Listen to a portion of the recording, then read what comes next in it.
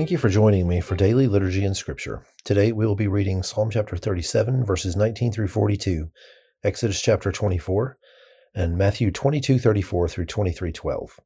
Before we begin, let's say together the Apostles' Creed. I believe in God, the Father Almighty, creator of heaven and earth. I believe in Jesus Christ, his only Son, our Lord. He was conceived by the Holy Spirit and born of the Virgin Mary. He suffered under Pontius Pilate, was crucified, died, and was buried. He descended to the dead. On the third day he rose again. He ascended into heaven and is seated at the right hand of the Father. He will come again to judge the living and the dead.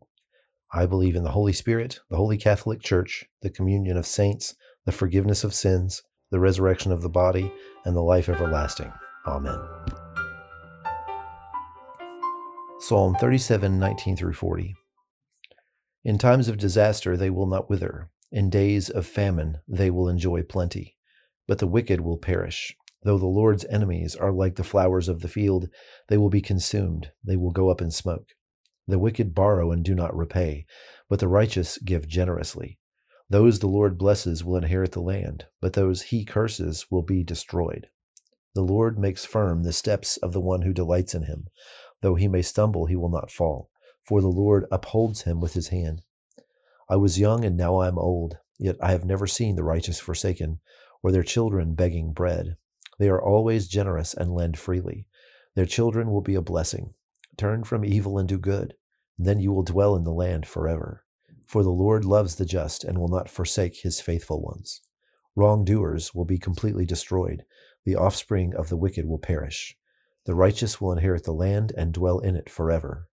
The mouths of the righteous utter wisdom, and their tongues speak what is just. The law of their God is in their hearts. Their feet do not slip. The wicked lie in wait for the righteous, intent on putting them to death. But the Lord will not leave them in the power of the wicked, or let them be condemned when brought to trial. Hope in the Lord and keep his way. He will exalt you to inherit the land. When the wicked are destroyed, you will see it.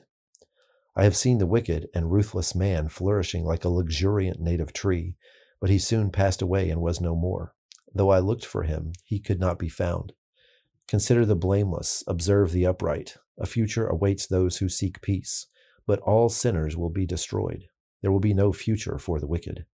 The salvation of the righteous comes from the Lord. He is their stronghold in time of trouble. The Lord helps them and delivers them. He delivers them from the wicked and saves them, because they take refuge in him. Exodus chapter 24. Then the Lord said to Moses, Come up to the Lord, you and Aaron, Nadab and Abihu, and 70 of the elders of Israel. You are to worship at a distance, but Moses alone is to approach the Lord. The others must not come near, and the people may not come up with him.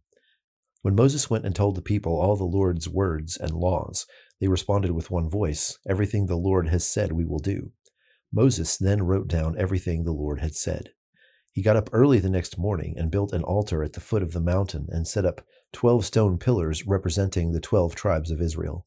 Then he sent young Israelite men, and they offered burnt offerings and sacrificed young bulls as fellowship offerings to the Lord. Moses took half of the blood and put it in bowls, and the other half he splashed against the altar. And then he took the book of the covenant and read it to the people. They responded, We will do everything the Lord has said. We will obey. Moses then took the blood, sprinkled it on the people, and said, This is the blood of the covenant that the Lord has made with you in accordance with all these words. Moses and Aaron, Nadab and Abihu, and the 70 elders of Israel went up and saw the God of Israel.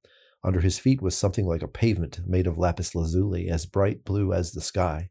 But God did not raise his hand against these leaders of the Israelites. They saw God, and they ate and drank. The Lord said to Moses, Come up to me on the mountain and stay here, and I will give you the tablets of stone with the law and the commandments I have written for their instruction. Then Moses set out with Joshua his aide, and Moses went up on the mountain of God. He said to the elders, Wait here for us until we come back to you. Aaron and Hur are with you, and anyone involved in a dispute can go to them. When Moses went up on the mountain, the cloud covered it, and the glory of the Lord settled on Mount Sinai. For 6 days the cloud covered the mountain, and on the 7th day the Lord called to Moses from within the cloud. To the Israelites the glory of the Lord looked like a consuming fire on top of the mountain. Then Moses entered the cloud as he went up on the mountain, and he stayed on the mountain 40 days and 40 nights. Matthew 22:34 through 23:12. Hearing that Jesus had silenced the Sadducees, the Pharisees got together. One of them, an expert in the law, tested him with this question: "Teacher, which is the greatest commandment in the law?" Jesus replied, "Love the Lord your God with all your heart, and with all your soul, and with all your mind. This is the first and greatest commandment, and the second is like it. Love your neighbor as yourself. All the law and the prophets hang on these two commandments."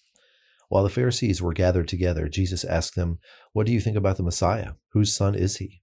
"The son of David," they replied. He said to them, "How is it then that David, speaking by the Spirit, calls him Lord? For he says, 'The Lord said to my Lord, sit at my right hand until I put your enemies under your feet.' If then David calls him Lord, how can he be his son?"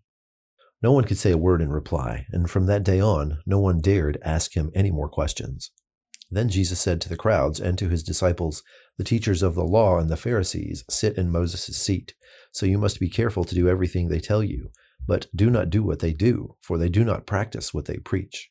They tie up heavy, cumbersome loads and put them on other people's shoulders, but they themselves are not willing to lift a finger to move them. Everything they do is done for people to see. They make their phylacteries wide and the tassels on their garments long. They love the place of honor at banquets and the most important seats in the synagogues. They love to be greeted with respect in the marketplaces and to be called rabbi by others. But you are not to be called rabbi, for you have one teacher, and you are all brothers. And do not call anyone on earth father, for you have one Father, and he is in heaven. Nor are you to be called instructors, for you have one instructor, the Messiah. The greatest among you will be your servant. For those who exalt themselves will be humbled, and those who humble themselves will be exalted." Now join me in the Lord's Prayer. Our Father, who art in heaven, hallowed be thy name. Thy kingdom come, thy will be done, on earth as it is in heaven. Give us this day our daily bread, and forgive us our trespasses as we forgive those who trespass against us. And lead us not into temptation, but deliver us from evil. For thine is the kingdom, and the power, and the glory, forever and ever. Amen.